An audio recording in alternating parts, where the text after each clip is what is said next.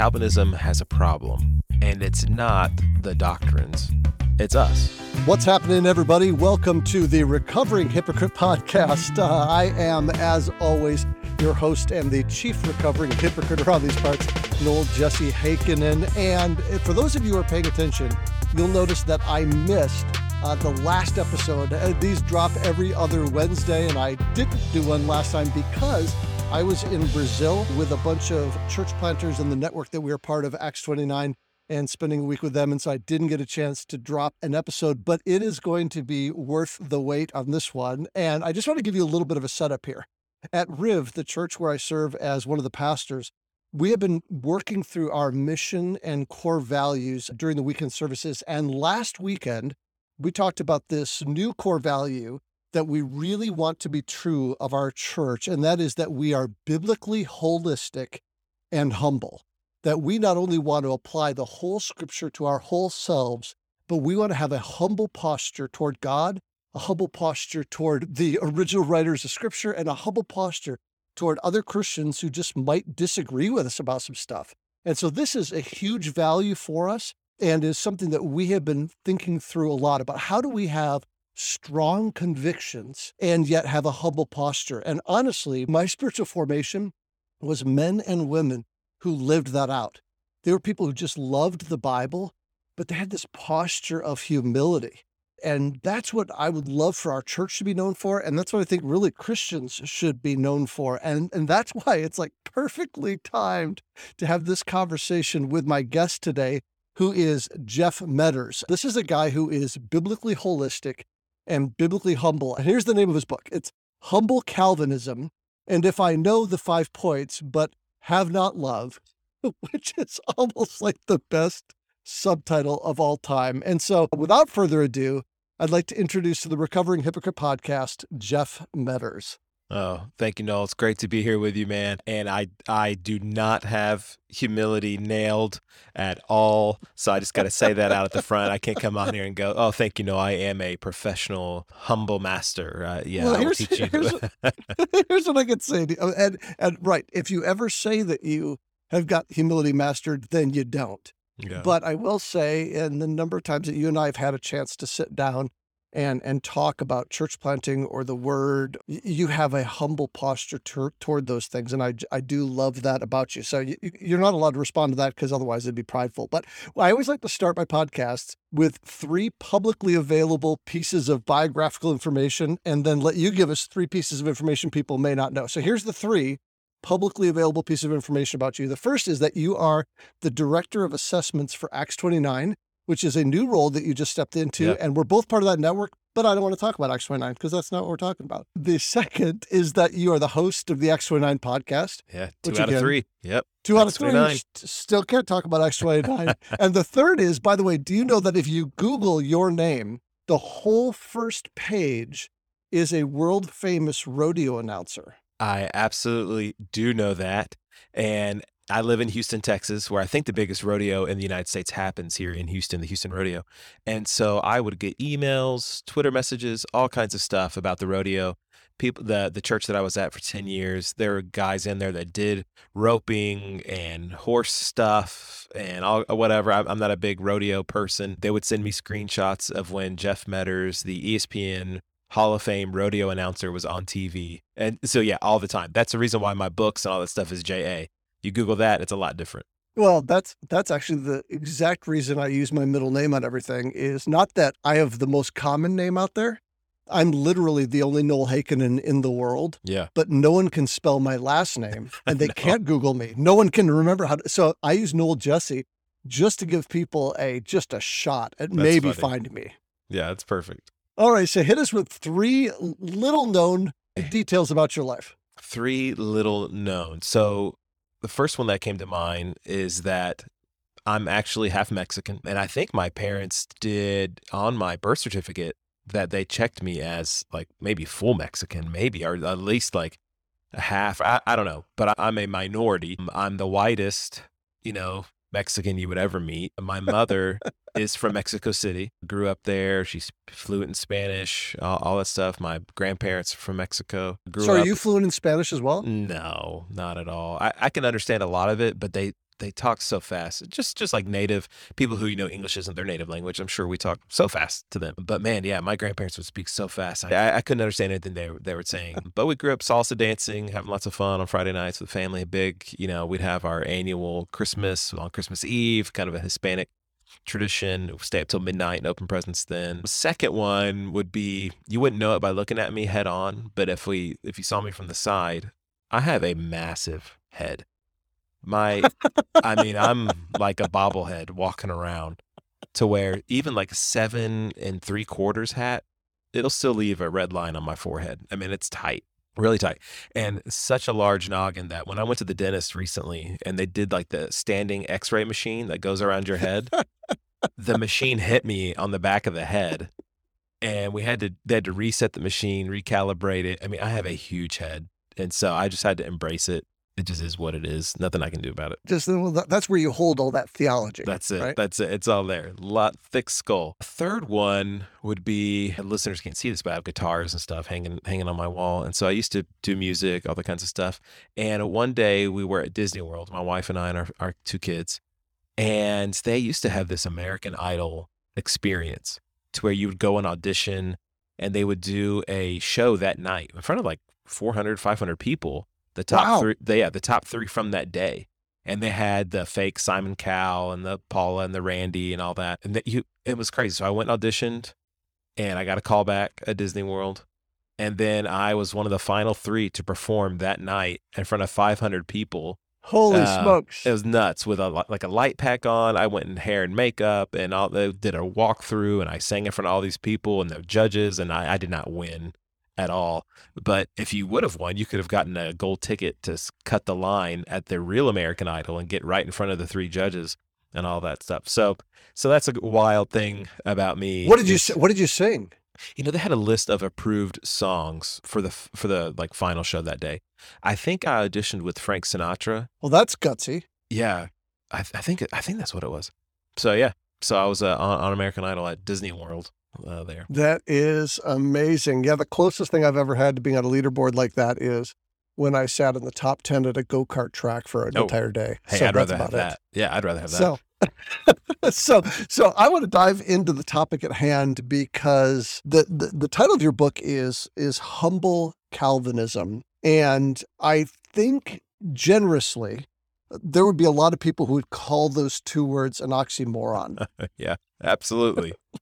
I mean, I live in Michigan, and to be honest, on the west side of the state is the buckle of the Reformed Bible Belt up here. And I often tell church planters who are Calvinist, if you plant a church in West Michigan, don't wave that flag, because everyone out here thinks if you're a Calvinist that you don't love people and that you're arrogant. That's what and rightly or wrongly, that is the reputation. Is that why you wrote this? Is that beyond Michigan, or is that just a Michigan thing? No, it's just a Michigan thing. I wrote this book for you guys up there to help y'all out. No, I mean, this is a sickness that goes around with, not just Calvinistic soteriology and Reformed soteriology and the 5 points of Calvinism. Calvinism is much broader than the 5 points, but at a minimum, we talk about the 5 points. It's much, every theological system has arrogance and has opportunities of arrogance, I guess would be a better way to say it, and misunderstandings and misconnections of the doctrine to the heart. But it does seem to be in a concentrated overload with TULIP, with the 5 points, that especially when people learn them, they get into like the classical cage stage that we've heard, and we talk about that more. But, it came from a couple different areas. One, my own personal story of kind of hearing the 5 points, being taught Calvinism in high school, and getting really excited about them in a good way of like, man, I love God's grace. I love his sovereignty. I love his mercy. I love what he's showing me. I was genuinely loving the Lord and excited about what I was learning about him. But that also came with, how come other people don't think this way? How come others aren't? How come and so getting really aggressive. So that excitement and that zeal kind of going over into aggression, which is not great, which is not good. So there was that piece of the story, my own story. And then, being a pastor for so many years and seeing other people, how they handled these doctrines, not graciously, not carefully, handled them in a very kind of bludgeony, curmudgeonly type way. And then, being a part of Acts 29 for so many years, Reformed soteriology is one of our distinctives. We care a lot about God's sovereignty. And then just hearing different stories, seeing different ways, Acts 29 guys, we would talk about the sovereignty of God. I just realized, man, we need to think about these things in a different way. And so I pulled off every book I had on my shelf that talked about Tulip, that talked about Reformed soteriology, and to see if there was a theme of humility in it. And often what I found was either one chapter at the end or a paragraph on how this should cause us to truly love one another and to be gracious and humble. And I thought, well, that's not enough. That's not working. That one paragraph, that last chapter, that's not working. We need more. We need it from the get-go. We need that to really reframe how we interact with all these things. Because if we're not growing in an ounce of humility, in a step towards the right direction, towards one another, towards unbelievers, and especially towards the Lord, we haven't understood them correctly or haven't understood them fully yet. I always tell people that A29 for a long time stood for arrogant 29-year-old. Right. And that really was what we were known for. And it's been encouraging to me to see really a thread of humility pulled through this network. But do you think that there is something intrinsically about Reformed theology that creates these opportunities of arrogance that you talk about? Because I don't think it's uniquely a Calvinist problem. Right.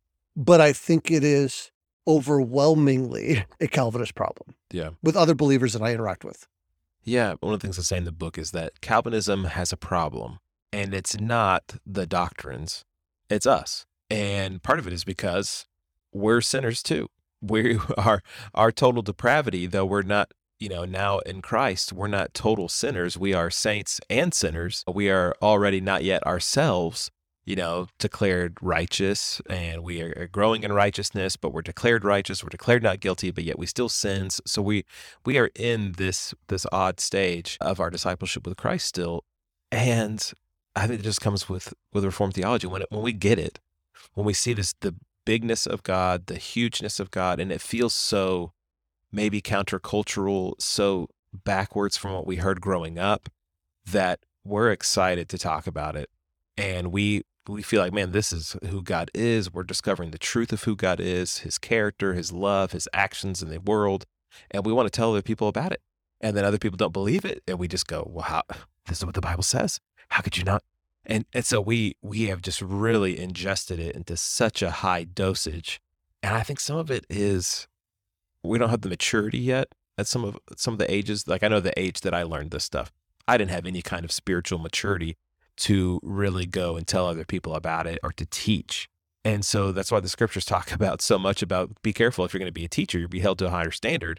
Well, I think a lot of people learn Calvinism in college or whatever, and then they immediately assume the mantle of teacher. I'm going to teach lots of people all this stuff and be like, hey, no one's invited you to that. No one's invited you to be their rabbi, to be their seminary professor or whatever. So it's like, we've got to be careful with how we handle these things and make sure that we've learned them fully ourselves. And when I say learn them fully ourselves, not just to be able to articulate the 5 points and to talk about the history and tradition of them, but to really how they connect to everyday life, how they connect to loving the Lord our God with all of our heart, soul, mind, and strength, and our neighbor as ourselves. That's when we've understood these things. I think that there's something what you just said about age and maturity in 1 Timothy 5:22, where Paul says, don't be too quick to appoint anyone as an elder. And other translations say, don't be too hasty in laying out of hands, right? And the idea of allowing a theology like the 5 points of Calvinism, which, by the way, I'm not a 5-pointer, so we could have a nice argument about that one. That'd be a lot of fun. But to let those marinate in life experience and gentleness and humility over time. It is natural as a young person who gets passionate to say, why doesn't anyone else believe, what I believe and what I'm seeing here in Scripture? And I do think that's part of why Paul warns against recognizing someone when they're too young. Yeah, and I think in 1 Timothy 4, I'm drawn there so often. I'm not young, not in my 20s, not in my 40s, I'm in the middle. But I feel like age is always relative. Depends on who you talk to. You're young compared to who you're talking to, right? And Paul tells Timothy, don't let anybody look down on you because of your youthfulness. And so sometimes guys, especially young guys, we can read that passage and go, yeah, that's right. You can't look down on Don't you me. dare. Don't you dare. But if you keep reading, don't let anybody look down on you because of your youthfulness, but set an example in your speech, faith, conduct, love, and purity. And so he's saying, don't let anybody look down on you because you have the conduct that's like this. You have the speech, the faith, and the purity. Therefore, they're not even able to look down on you. Don't give them a reason to look down on you because you're young, because that would be the typical thing to go, that's a young guy.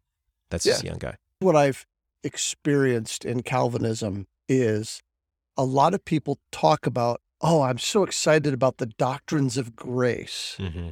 And they do it in such an ungracious manner without even catching the irony. Yeah. Like, why is that so hard for us to live out in our handling of the word and people we disagree with? Well, this might sound harsh, but I think the reason it happens, because I'll speak from my own experience. I think because I was more excited about doctrine than I was excited about Jesus, right? I mean, way more passionate about propositional truths than a person that was crucified for my sins and risen from the dead and now reigns for me, who is himself the God of all grace. And so it's like when we get super passionate about doctrine and about truth and correctness and rightness, which matters, we should be concerned with truth and doctrine. And Jesus says, I'm the way, the truth. I mean, so truth matters, but the point of all these things is Christ. And so we can have a version of Calvinism that Jesus is kind of like riding in the sidecar of it. He's in the passenger seat. It's nice that he's there, but we need these propositional truths to be taught. When that's just so wrong. I mean, the most important 5-letter word in Calvinism isn't tulip, it's Jesus. Like, we can lose sight of Jesus and talk about total depravity. But if we talk about total depravity without ever bringing it to the hope and the love and the power and grace of Jesus, then who cares? Yeah. You know? Okay. So you've mentioned tulip a couple times. So some of the people listening are like, we're in Michigan. We have a lot of actual tulips. Yeah. And so walk through really briefly the 5 points of Calvinism. Tell me what they are and how this whole idea of humility should be postured. Yeah, I'll do this. So this really is the core of the book. So TULIP is the acronym that is often used for the 5 points of Calvinism. Now, Calvin himself did not come up with these. They were written by men who spoke English in the early 1900s. One, we know that because Calvin didn't speak English, spoke French. Acronyms were not all the rage that they were in the 16th century during the Reformation that they are in evangelical Christianity. Yeah, all you have to do is look at the title of books from that time period, right, which are longer than some of our books. Absolutely, yeah. Calvin's Institutes of the Christian Religion. So these 5 points don't even encapsulate all of Calvinism. Calvinism is much broader. There's all kinds of issues with politics and governance and creation making, all kinds of other things. But we're talking about soteriology. So the first point, these were all written actually in response to the followers of the Arminians. The Arminians were teaching some stuff that other Christians felt was out of bounds from what we've already agreed to in the Church of Holland.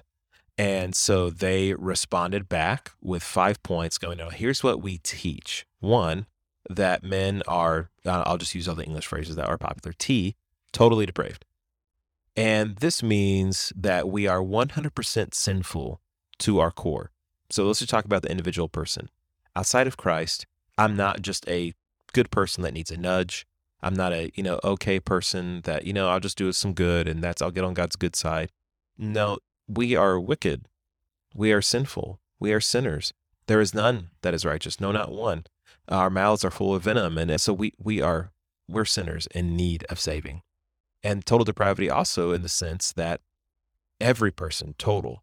So it's not just, okay, well, are some people exempt? Some are better. No, this is also why sins of like white supremacy and racism and all are so wicked, because we are all totally depraved. There is no race, no ethnicity has any advantage over the other in terms of righteousness. That's just not there. Secondly, unconditional election is that God has chosen, Ephesians 1 says, before the foundation of the world, those who would be saved. He chose us in Christ. And so if we're all sinful and we're all wicked and none of us has any advantage, then how do we come into the kingdom of God? How do we get there?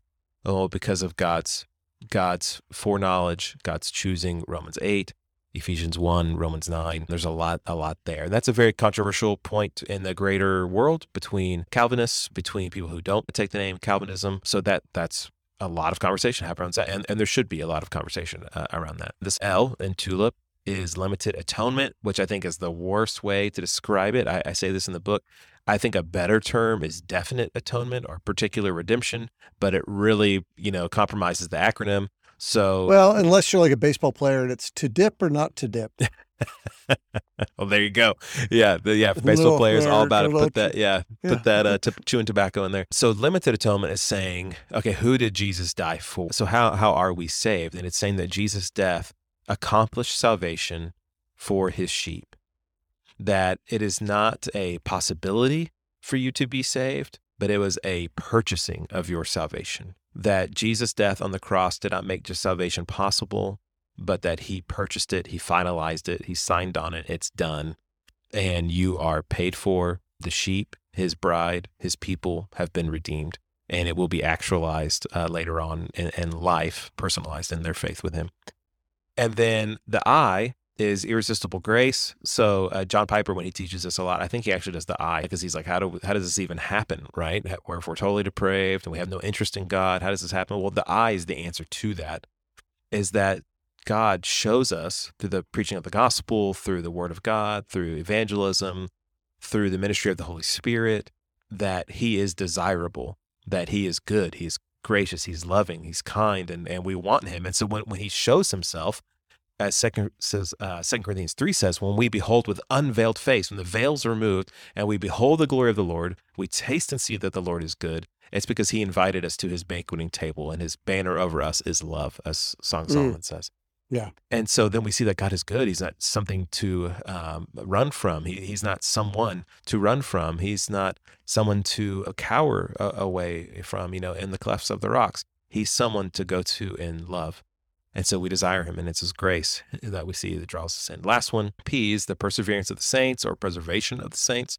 Could be categorized, labeled those two different ways. The most common way that people say it is once saved, always saved, or eternal security.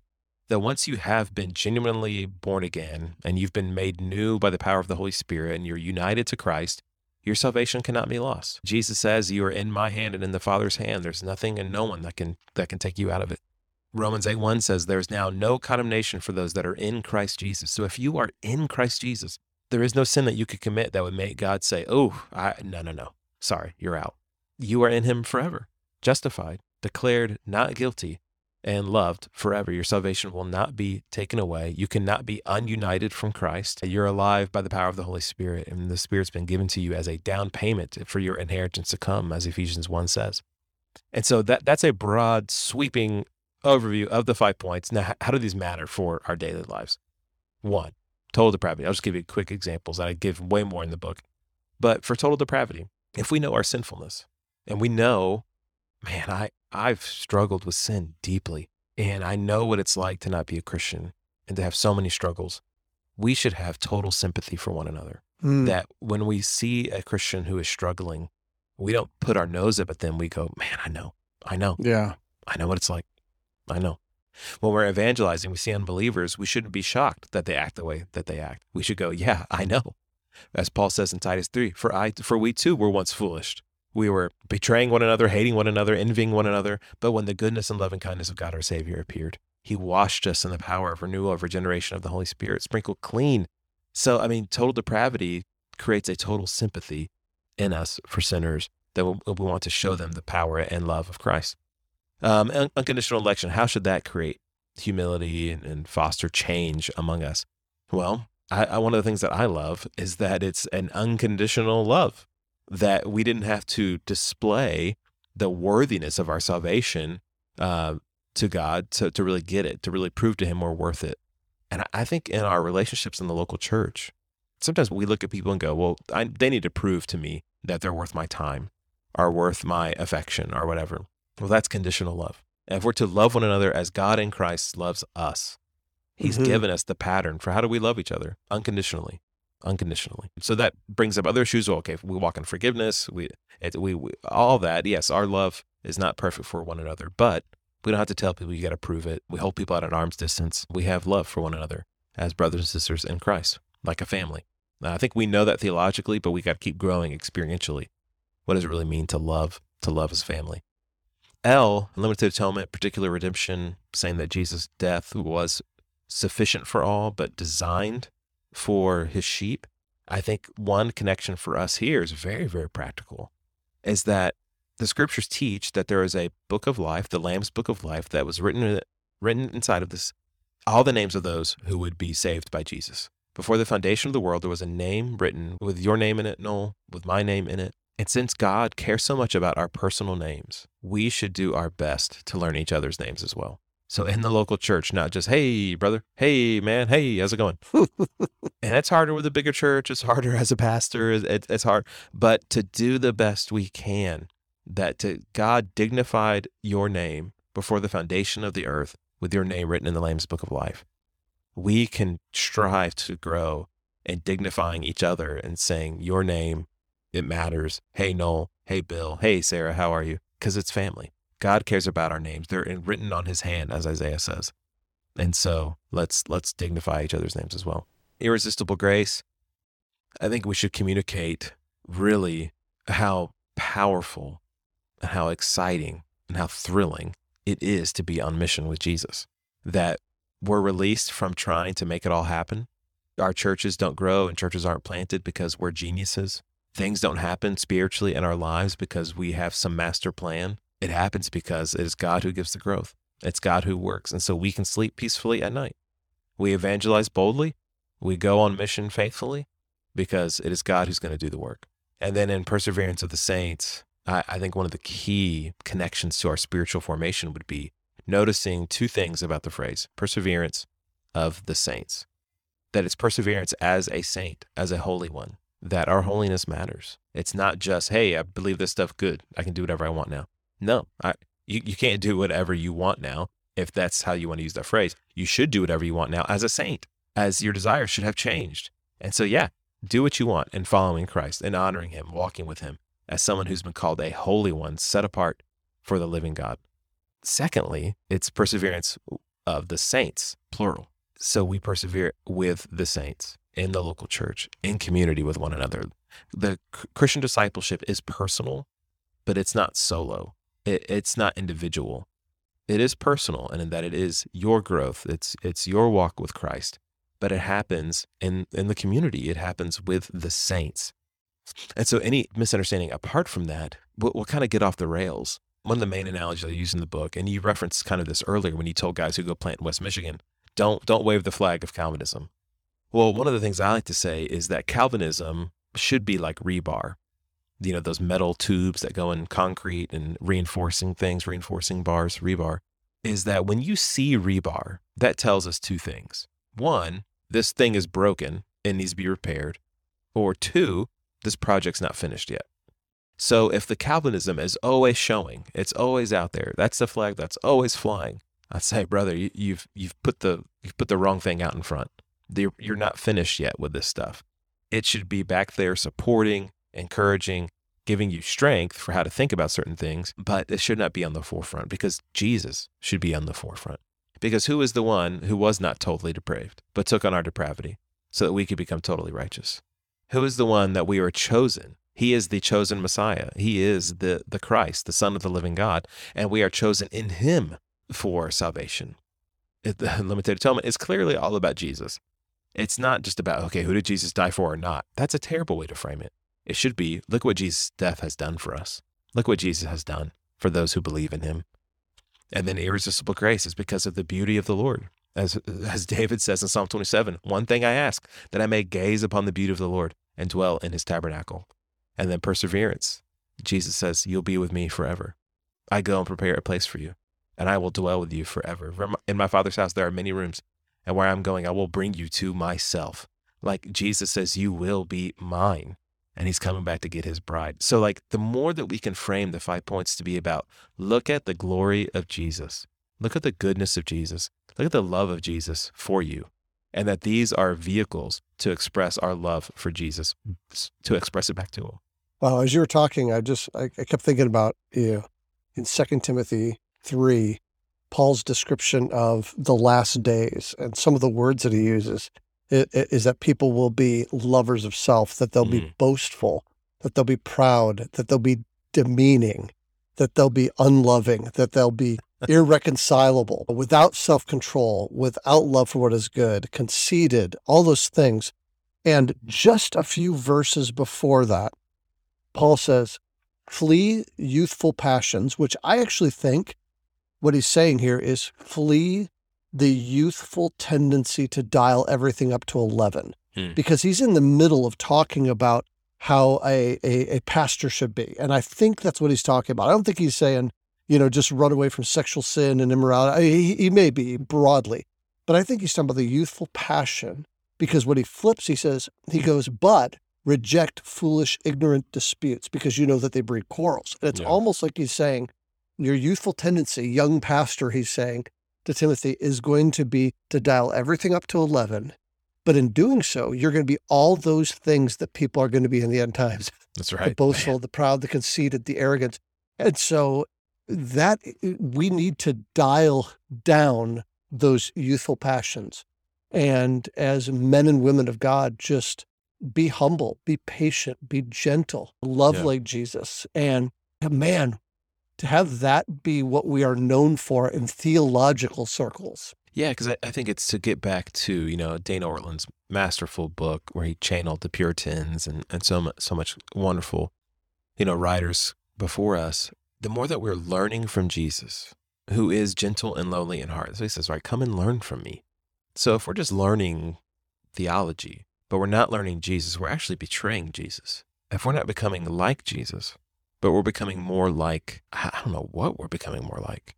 Not him, not more gentle, not more gracious, not more lowly. I mean, what we're doing is we're doing exactly what Paul says in 2 Timothy 3. We're holding to a form of godliness, but denying its power. Yeah. And I think that's something we want to be seen as more godly than we want to be.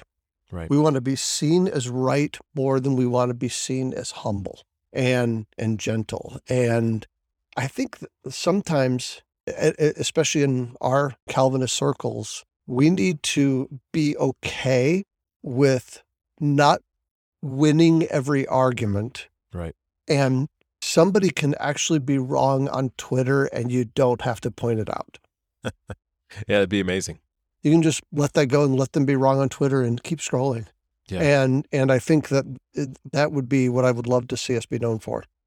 Yeah, I think one of the things that helped me, as I was being convicted about this book and thinking through these things, that there were a couple of people I wanted to reach out to and say, years and years ago when we would have these conversations about Calvinism, like I was not Christ-like to you in this, so please forgive me. And they forgave, and they asked for forgiveness too. We had a great, kind of a restoration of that part of the relationship, and it was good. So I think more of that needs to happen, of just coming up saying, man, I blew it back there. Will you please forgive me? I wish I would have had the maturity to handle that better. Because and it still happens, we still think maturity equals knowledge. That's just not true. Lucifer has tons of knowledge, but he doesn't have spiritual maturity. Spiritual maturity is Christ's likeness. What you just referenced earlier, knowledge that doesn't accord with godliness. Like, that's where we got to go. One of the things that I just think is so important for us to realize is that we are all ongoing project. We are still growing into Christ's likeness. And so there will be people that, man, they hear some of this stuff and they're going to receive it right away. They're going to be like, man, this is wonderful. No fighting, no disagreements. And there'll be other people that hear it and go, well, I don't know about this. I don't know. What about that? That is not a indication of that they don't take the word of God seriously. That's not an indication that they, want to give God lesser glory. It's an indication of wrestling. Yeah. It's an indication of, I want to think more about this biblically, which we should cheer. And so I never, when I would teach these things, I teach them at churches and whatever, I'd tell them, I don't want you to believe in limited atonement or to affirm limited atonement because it's the next logical progression. That is not what we're at. This is not about logical progressions of affirmation. I want you to be convinced, if you see it in the scriptures, If you don't see it in the scriptures, don't believe it. Mm-hmm. Anything. We're held captive to the word of God. And we're, so man, if you don't see it in the Bible, then don't, if you read Humble Calvinism, you're like, I didn't buy his scriptural arguments for this point or that. Okay, I'm good. If you think you've got another case or you found something in the Bible that trumps that, man, power to you. Get in the word and get to know this is not a gospel issue. This is not the Apostles' Creed. This is not Nicene Orthodoxy, things about Christ's death and resurrection and the Trinity. Spurgeon tells the story about George Whitefield being asked, what do we see John Wesley in heaven? And if you don't know these characters, George Whitefield was a famous revival preacher in the 18th century, and he was a Calvinist. John Wesley, founder of the Methodist movement, not a Calvinist. He was an Arminian, and they were friends. And they had some falling outs at times, but they were by and large, I think the line over their story would be they were friends. And so somebody asked Whitefield, the Calvinist, would we see Wesley, the Arminian, in heaven? And George said, no, I don't believe we'll see John Wesley in heaven. And pauses, and everybody's like, oh, goodness, that's just heavy. And he said, the reason why I don't think I'll see John Wesley in heaven is because he will be so close to the throne, and I'll be so far in the back that I don't think I'll be able to see him. Like that kind of posture of, hey, look, we disagree about some stuff, but my goodness, I know he loves the Lord. I know he cares about the Lord, and we disagree, but I'm thankful that I can count him as a brother in Christ. We need a lot more of that, no matter the doctrinal position we're talking about. We can say, yeah, we disagree, but I'm glad he's my brother. I'm glad she's my sister. And I think that's about the perfect word to wrap up with today. So, Jeff, thank you so much for being on. For those of you who missed this at the beginning or skipped over it, the book is Humble Calvinism. And regardless of whether you are a Calvinist or not, you should read this book because it is a beautiful picture of how our doctrine and theology should drive us toward humility versus driving us toward pride. And so thank you so much for being on, Jeff. Appreciate you a ton. Oh, thanks. No, it's good to be here, man. Always great chatting with you in person or here online. So I'm really glad to be here with you.